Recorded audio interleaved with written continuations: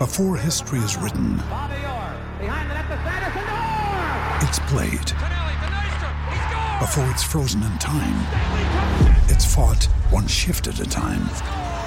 Before it's etched in silver, it's carved in ice. What happens next will last forever. The Stanley Cup Final on ABC and ESPN Plus begins Saturday. When you need mealtime inspiration, it's worth shopping Kroger, where you'll find over 30,000 mouth-watering choices that excite your inner foodie. And no matter what tasty choice you make, you'll enjoy our everyday low prices, plus extra ways to save, like digital coupons worth over $600 each week. You can also save up to $1 off per gallon at the pump with fuel points. More savings and more inspiring flavors make shopping Kroger worth it every time. Kroger, fresh for everyone. Fuel restrictions apply. It's time for today's Lucky Land horoscope with Victoria Cash.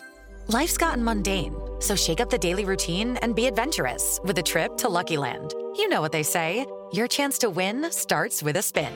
So go to LuckyLandSlots.com to play over 100 social casino-style games for free for your chance to redeem some serious prizes. Get lucky today at LuckyLandSlots.com. Available to players in the U.S., excluding Washington and Michigan. No purchase necessary. VGW Group. Void where prohibited by law. 18+. Terms and conditions apply. From the Fifth Quarter Studios in Madison, Wisconsin, you're listening to Coach Unplugged. And now, your host, Steve Collins. Hey everybody, welcome to Coach Unplugged. Super excited you decided to join us. Before we jump in, I'd just like to give a quick shout out to Dr. Dish, the number one shooting machine on the market. Mention Coach Unplugged and they get $350 off. Know that they will work on financing and they will work on trade-ins. They'll give you up to $1,500 on a trade-in. So it's a great deal. Also go over and check out teachhoops.com for coaches who want to get better. When you start looking in your closet, you start looking in your coach's office and you see those big stack of DVDs and old VHS tapes and you're spending all this time on YouTube, why do that? Go over and check out teachhoops.com. It's one-stop shop. It's everything you need to become a better basketball coach. It's a community. It's resources. It's one-on-one calls. You know, when you're stuck, I think I was on 3 calls today with coaches, helping them not only with frustrations, but with figuring out how to win playoff games. So come over and let my 30 years of experience help you win more games. Come over and check it out, teachhoops.com. Let's head off to the podcast. Is it better? You just don't want them to get because that rhythm probably goes up 10% if they're rhythm and they get it in. So what is the counter? What do you teach your boys to do with their men at that point? What do you teach them so they don't get those rhythm threes? Well, as big as a fan I am still today of Dick Bennett, Coach Bennett, I was also fortunate to meet and watch several Rick Majerus practices. And Coach Majerus would always say that the 2 best friends of a shooter are room and rhythm. In other words, having space and having the opportunity to step into a shot. So we want to do our best to not allow you to do that, to 1-2 step. And you say, well, is it better to give up a drive or to give up the shot? Well, it depends on who the player is. And that's where our scouting report and individual tendencies come into place. We have 3 distinct, and this is where we get really technical. Okay. We have 3 distinct closeouts that we have. And I kind of use old school names, but if we close out to a driver who cannot shoot, then we say that's a rondo closeout. And you've got to be hard and very – and I like using NBA names because your players love to identify with that. Yep. So we've got to close out hard and very, very short, not letting them drive it. If you're guarding a guy who is a dead 3, that is just you give him any room whatsoever, he's drilling that 3. We call that a Ray Allen closeout. Probably should call it a Steph Curry closeout in today's game. Right. Okay. We want to make that guy put it on the floor. I have one of those in my house. That even if he beats us off the dribble, he can't score. Okay. And then the last one, obviously, is a guy that can do both, and we call that a Kobe closeout. Maybe that should be called a KD closeout. And we want to be within a finger touch. So that's a player for with. Okay. And so I love that. I love the different. Okay. So those are the 3 big keys for you. So you said you had 7 things. Did we miss any? Yeah, I think we were up to number 4, which was no rhythm threes. Number 5, no fast break layups. There's nothing that drives me more, and that's the reason we don't press. Because I think if you're going to, and there's nothing wrong with that if that's what you want to do, but and that's the beauty of basketball. And I don't want to get off our subject too much. Right. That's what I love about college basketball right now, and I hate that we're trying to make it into a cookie cutter game, which is what the NBA is because of the shot clock. Yep. I think 30 seconds it's been an adjustment, but it's been good. And you say, well, we'll adjust to 24. Another topic for another day. Right. But getting back to that. To the no layups. So here's what I tell my boys. It's like, so you got 7. I try to get it down to 3. I basically say no layups, no paint touches, no layups. What I'm meaning by that is we got to get back, and also our pack has to take care of the paint. So in their minds, I'm kind of killing 2 birds with one stone. Right. I say no layups, no layups, no layups. And they know what I mean. That means no paint touches, and they better not get something in transition either. So I've actually put 2 of your rules into one just because I'm trying to make it even easier for them. It's like no layups, no paint, no layups. They know what I mean when I say that, like right away. Well, I think that's kind of where you're building your defense begins is in getting back. And we're going to send 2 designated guys all the time, and sometimes that could be 3 to get back on defense on the rise of the shot. Okay. They're not going to stay around. We're not going to rebound according to where you're located on the floor. We have 2 guys that know that they're getting back. One gets to the rim, one gets to we call it the heat up line, which is about a step and a half above the top of the key, and that's where we want to meet the ball and stop the ball. Okay. The other 3 guys know their job is to go rebound. But as soon as that rebound is had by the opponent, they want to turn and immediately start to sprint with total disregard to vision. Just get back like your hair's on fire and run the paint. The paint because we're not giving up layups. Okay. So that's 5. We got 2 more. 5. Number 6 would be no second shots. And Steve, I'm a big believer that if your guys were in the gym right now playing without you being there, and maybe just because you've been coaching them all year, they'd be better. But if you take a group of guys that just go in the gym and play, the first thing, they're not going to get back on defense. If left to their own devices, they're not going to get back on defense. And the second thing they're going to do is they're not going to block out. They're just going to turn and rebound.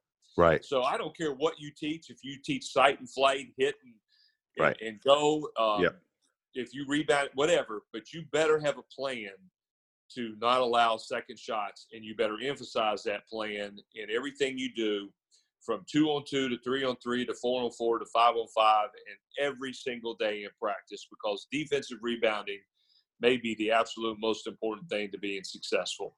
Well, I think all the stuff you're hitting right now is all the analytics. You can't give up layups. You can't give up second shots. Right. It's all the things that the math basically backs it, that these things have to – if you want to be successful, you can't give up layups. You can't give up second shots. And people ask me about analytics all the time. And, you know, we've always taught analytics. We just didn't have maybe all the numbers as deep. Right. And as, what's the word I'm looking for, as intensive as they are today. Right. And then the last thing is don't foul. We do not want to foul. And there's nothing you can, you know, we want to be, going back to the Coach Knight days, we want to be the team that we make more free throws than free throws our opponent shoots. Right. So no fouls. No fouls. So I think that's awesome. Well, if you could only do a couple things at practice, let's say you're limited, and I tell you, all right, your practice is tomorrow, and you could only do 2 or 3 things at practice. What would be those 2 or 3 things that you would emphasize? Something that I didn't really get when I first started coaching, and it took me a while, was it's not what you teach, it's what you emphasize.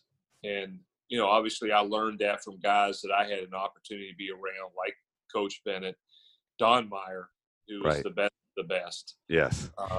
Bob Knight, Rick Majerus, you know, and my junior high school basketball coach, who was outstanding. It's not what you teach, it's what you emphasize. So if you told me, I probably wouldn't give you 2. I'm always going to give you 3, because they're the 3 things we emphasize And I would hope that if you came and watched us practice, we call it the 10-minute rule, within 10 to 15 minutes of watching us practice, that you would clearly see that each of these three stand out. And the first one would be sureness. We are not going to turn the ball over. And, of course, in your area, you're very familiar with that term because Coach Bennett brought it to fruition and lived by that on a daily basis. And we've adopted that. We're the same way. Good teams don't turn the ball over. No. You know, people always say, well, games are really very conservatively played in the postseason. Well, there's a reason for that. Right. All the best teams make it in the postseason, and they don't turn the ball over. Well, and I tell the kids, and this is the one thing that has caught their attention when I say, every time you turn the ball over, it's a 6-point turnaround. It's 3 points we could score and 3 points they could score. Absolutely. You do that a couple times, and it's just going to kill you.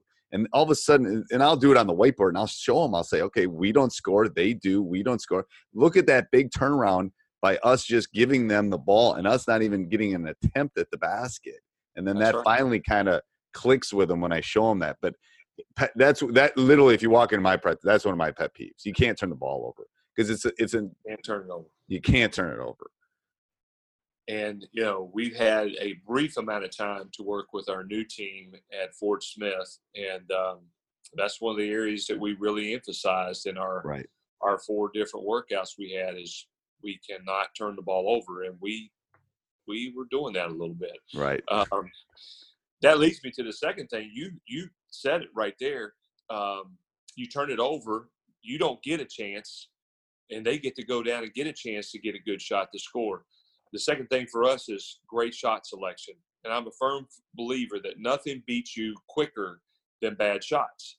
And bad shots are just what you indicated with the turnover. You take a bad shot, you're not getting a chance to score. That's not an opportunity to score. Right.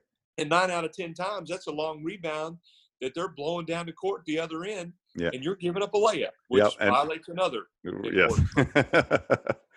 So those two, and then our third one is that we always want to be a team that strives to be really, really good defensively. Okay. So that's a point. I mean, obviously, you're known for your defense, so that would not surprise me. That would not surprise me walking your practice. That leads me to my next question. So if I came and saw one of your practices in December and February, would they look similar? And how do you break up? People always ask me this. How do you break up your practices? If you have to do it in percentages, if you could do anything like that, how could you describe that to a younger coach that's listening to us? Yeah, that's a great question, and it's an in-depth answer to kind of scrape the surface here. Right. The biggest difference is if you came to a game or a practice in early December, you're probably going to see a practice that's 90 minutes to an hour and 45 minutes, maybe 2 max, depending upon when we played and when the next game is. But we're not going long once we get into playing games. You come see a game in February, you're probably going to see a 45-minute practice at most. Really? I'm a big believer that fresh legs are important, fresh minds are more important. Okay. I want to keep our players fresh, and consequently, I think that's one of the reasons, I hope it is, that we've been really good in postseason play. You know, this year's team that we had at Delta State, I say this, we were very fortunate that in the middle of January, we defeated the 3rd-ranked team at that time in the country on our court. And I think our players, they didn't feel like they had arrived or anything like that. We had 6 seniors on our team. They were just ready to get to March. Right. But you can't get to March without taking care of the rest of January and February. So we lost a couple games we shouldn't have lost. But with that being said, and we all say that, games we should have lost. Maybe we were supposed to lose them, but we lost them. But here's what I do know. Without losing those games and going through that process, that journey, if you will, we don't have the chance to make the run we made in March and win a conference tournament championship. Right. And I also believe because our team was very fresh mentally and very fresh physically, give us that opportunity. Early in the season, particularly in that December time, our skill development, which is usually the first part of practice, will be at least 25 to 30 minutes. Okay. Late in the year, that's going to be 10 to 15 minutes. Okay. We're always going to start practice with something defensive oriented. Early in the year, that's probably going to be, whether it's one-on-one driving line, one-on-one closeouts, two-on-one closeouts, two-on-two positioning, something like that. Yep. It's setting the tone. I believe it's setting the tone. I believe in practice at first, that beginning of practice. It's like my classroom. How the first 5 minutes of my AP stats class goes depends on how the rest of the classes go. People need to treat practice the same way. So it's interesting that skill development is early and not quite as much late. How do you deal with shooting? Because I've heard things on shooting later and more shots later than earlier in the season. What's your thought on that? Well, we do a couple different things. Obviously, shooting is a big part of our pre-practice where we're working on skill development. Right. But we also disperse shooting throughout practice, and I think it's important.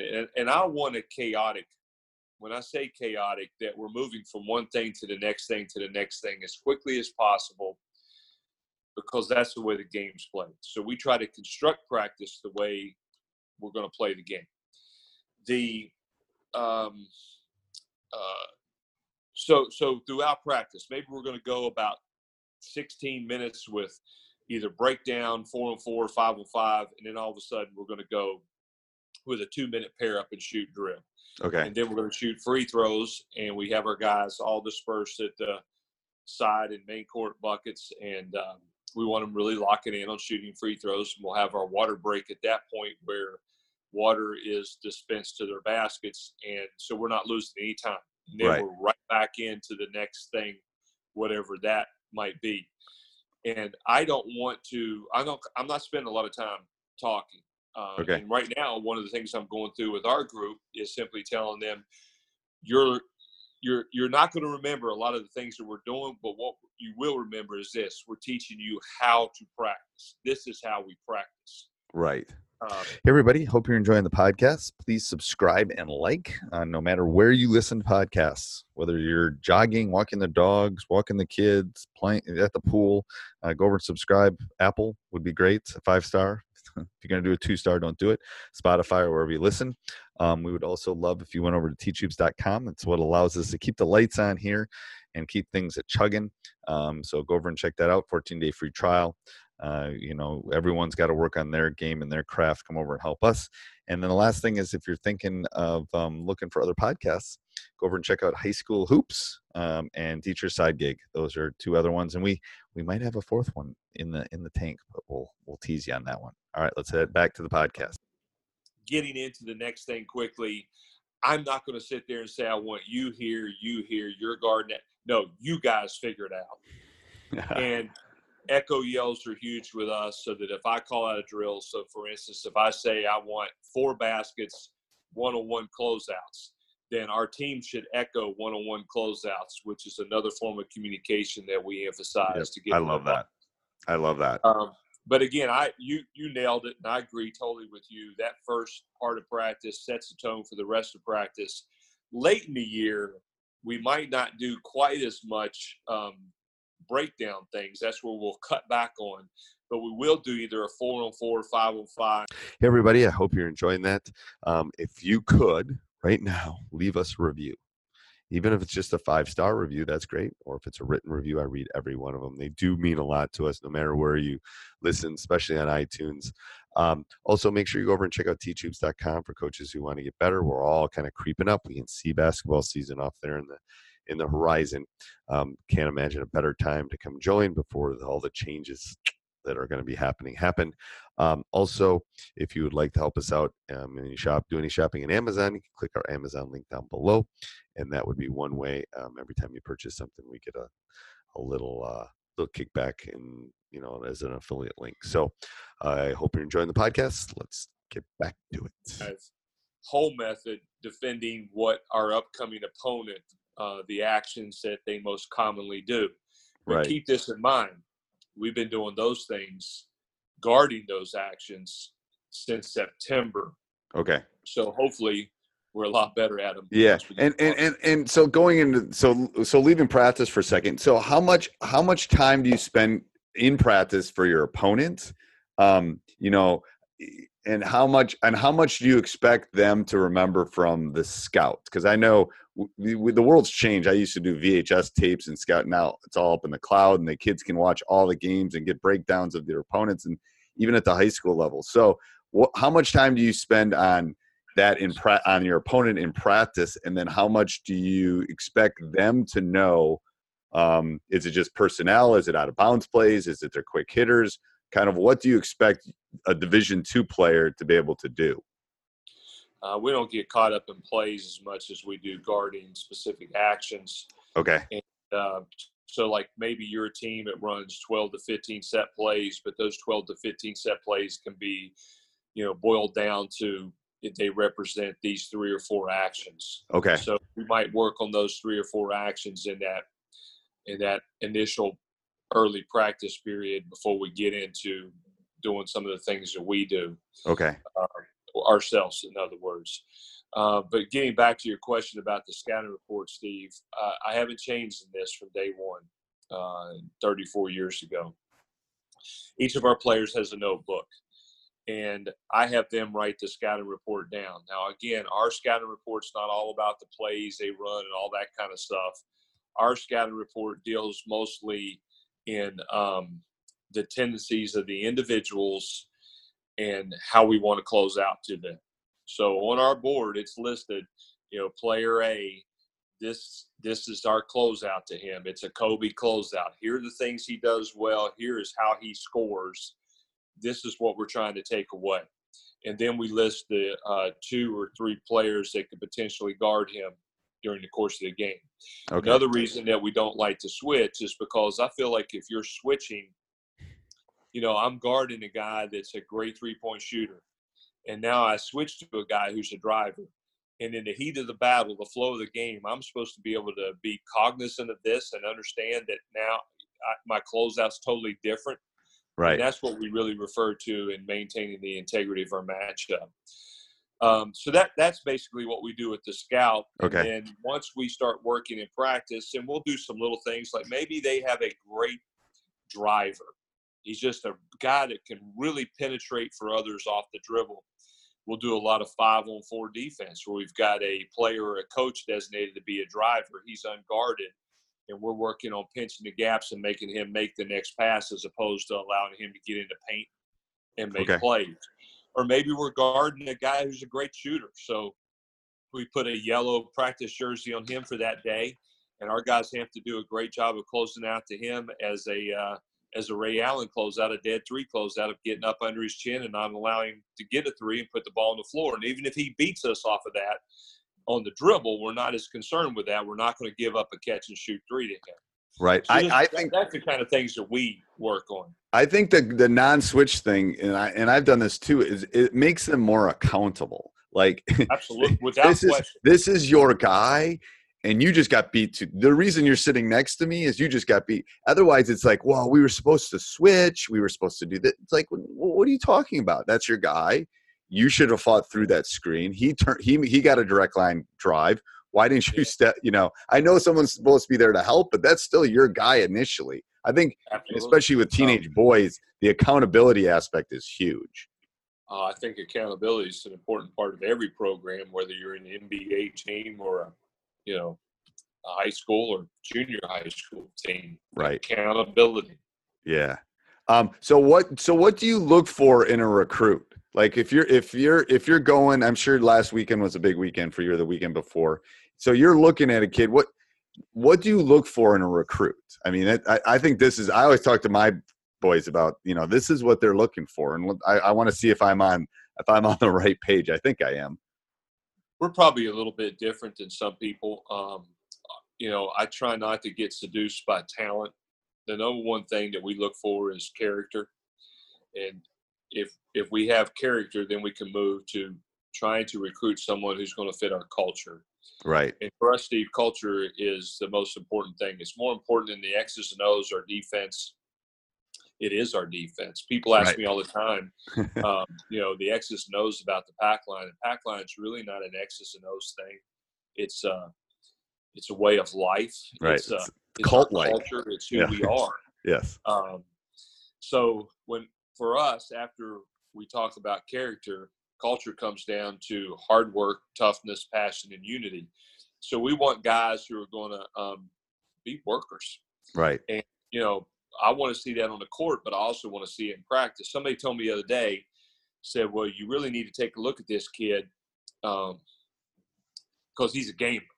Right. He's not the best practice guy, but come game night, well, that guy's probably not going to be really good for us. Right. Right.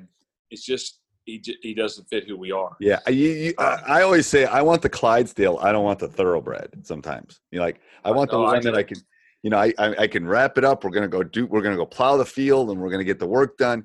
Even though the thoroughbred it looks pretty and can do and they might win a lot of the races, but I want that one that's going to come and do the work every day. I'm always, maybe it's because I'm in Wisconsin, the Clydesdales, but that's actually St. Louis. But I'm always talking about, doing that extra stuff. What would you tell yourself as a younger coach? I always love asking, especially college coaches, what would you tell yourself? What would you tell yourself 30 years ago if you could have a time machine, go back and talk to yourself? Well, what I'm going to say to you probably is, you're like, really? That's it? And I say this at clinics because it really would be what I would say to me. And I feel like at the time, I felt like I was really good at these things, but 34 years later, I look back and say, no, you weren't. Right. Number one would be less is more. It's not how much you do, it's what you do. And more importantly, it's that it fits you and you can teach it. And then for me, the second thing we've already talked about, it's not what you teach, it's what you emphasize. Right. And I think it's important. I really personally think it's important to be able to, this is the problem. You go to a clinic and you get all these great things and blah, blah, blah. You got to figure out what fits you and what you can convey to the kids. You need to know everything. As a coach, I need to know how to do a zone. I need to know everything. The boys don't. The boys need to know what we're going to do, and that's all they need. They don't need to know everything. The coach does. You need to know all the aspects, or if someone's trying to get you out of the pack, you need to know all the counters. But the boys don't need that. So I think sometimes the issue is we try to grab all these things, and you're right. It's what you emphasize and how you can kind of narrow it down. So I'll go one step further. I really okay. think that fits you. That goes to you as well. And I think this is a great example. I love the Nike clinics, and one of the reasons I love them, it's kind of like a buffet line of basketball. Right. You're going to hear differing philosophies, differing styles of play, and differing ways of getting to those styles. And so maybe you hear something, wow, I really like that. That would be a great drill. I love how that drill works. And then you realize it doesn't fit your team. It doesn't fit your scheme. It doesn't fit you and how you teach. So it's, as you said, I do like seeing how other people go about it. I think it's important that we understand that. If we want to attack a zone, it's good to know how people are going to go about setting that zone up. Your players don't need to know that, as you said, but you need to know it. Yeah. But you don't need to complicate the issue. And I think there was a time in my career where I did that. That, hey, I love this. Carolina is scramble defense. This is great, boy. We can. Yeah. It doesn't fit us. It's not who we are. I think, and you and I are old, or a kind of old porch dog kind of. I mean, I know what I know, and I don't need to. I think when you're young, you're trying to prove that I can do all these things. It's like, yes, less. I think what you said really hit it. Less is more. Teach them how to do it. And maybe it's the teacher in me. I'm not going to teach them 18. I'm going to teach them, here's one method to solve this quadratic. Do it this way. If you want another method, I can teach you one, but I'm going to teach you this one. You're going to get really good at it, and then we can broaden your horizons a little bit. I think that's really important. Yes, and I love that. Yeah. I think so. Okay, so I love asking this question. Can you think of a coaching moment, because you've coached so long, that you could dive into that our audience could learn from, either a mistake or something good that happened or something along the lines that we could dive into? I always love asking this question because I get different responses. I think that's a great question. Yeah, Steve. just something we could dive into.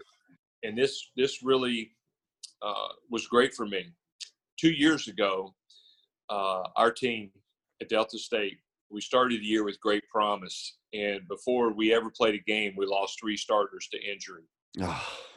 So we were, we don't have 10-day contracts. We can't call somebody up. Right. It is what it is. We don't have walk-ons that are, on our team that at that point in time were capable of playing. So right, this is our team. We had to play some guys that were not ready to play yet, really young guys. And a lot of times as coaches, we have a tendency to, what's the words I'm looking for? Be too negative. Right. Pick them apart. And I don't want to say too demanding, because demanding, I think, is really important.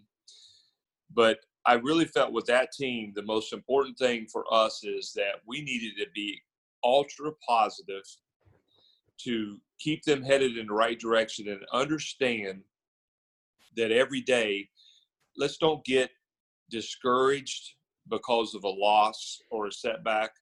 And if we do happen to come through and get a win, let's don't get too high. Let's just keep working through the process to become a better basketball team. Right. And we didn't win very many games that year in November and December.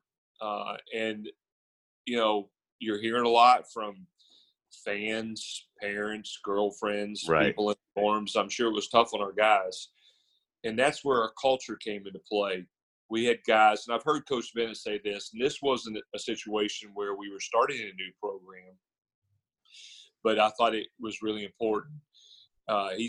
Coach always said, when you're starting a program, you need to recruit guys you can lose with first.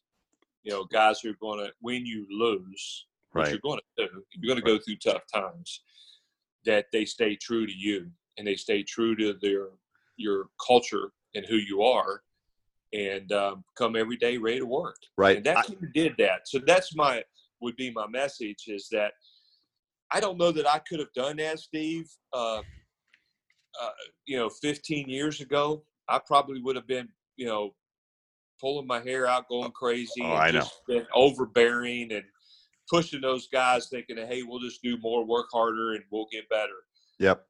For us, it was just keep focusing on what we're doing and keep working to get better. The moral of the story is that we won 7 of our last 10 games and played for a conference championship, and lost a really tough, close game in double overtime. Held like 3 teams that were averaging over 85 points a game to under 60 during that run. So it taught me a very valuable lesson, and it did it 32 years into my career, but a very valuable lesson that I'll never forget. Right. And I've experienced this. I've had injury.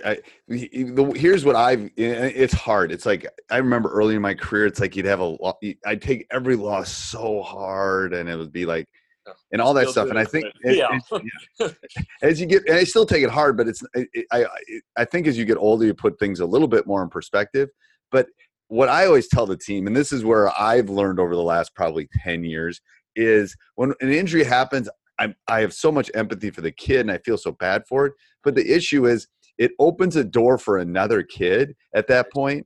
And it's like, are you gonna take the opportunity that just happens? Because this one, unless it's like an ACL or something, this kid's gonna come back. We're gonna be that much better because now you're gonna get all this experience. This kid was maybe a starter, and now he's gonna come back. We're gonna be better in 3 weeks when all this kind of settles down. So that's the way I kind of build it. It's like, this is bad. Bad things happen in life. It's inevitable. Change is inevitable. But how are we going to deal with it is not. It's okay. We got somebody that can step in for the time being, or maybe, permanent. Who knows? So I think I agree that I've experienced that recently too. So talk about coaching your son. I know we got on that for a little bit, but. Well, I will tell you that it was one of the best things of my life. And as a coach and as a father, I wouldn't trade it for anything whatsoever. I think if anything, it made our relationship so much closer. There's probably nights his mother didn't like it as much or appreciate it as much. Hey, everybody, if you like the podcast, make sure you subscribe, like, leave a review, jump up and down, run around your house, whatever you need to do. Also, go over and check out teachhoops.com for coaches who want to get better. Have a great day. Sports Social Podcast Network. Hello, it is Ryan, and I was on a flight the other day playing one of my favorite social spin slot games on ChumbaCasino.com. I looked over at the person sitting next to me, and you know what they were doing? They were also playing Chumba Casino. Coincidence? I think not. Everybody's loving having fun with it. Chumba Casino is home to hundreds of casino-style games that you can play for free anytime, anywhere, even at 30,000 feet. So sign up now at ChumbaCasino.com to claim your free welcome bonus. That's ChumbaCasino.com and live the Chumba life. No purchase necessary. VGW Group. Void where prohibited by law. See terms and conditions. 18+.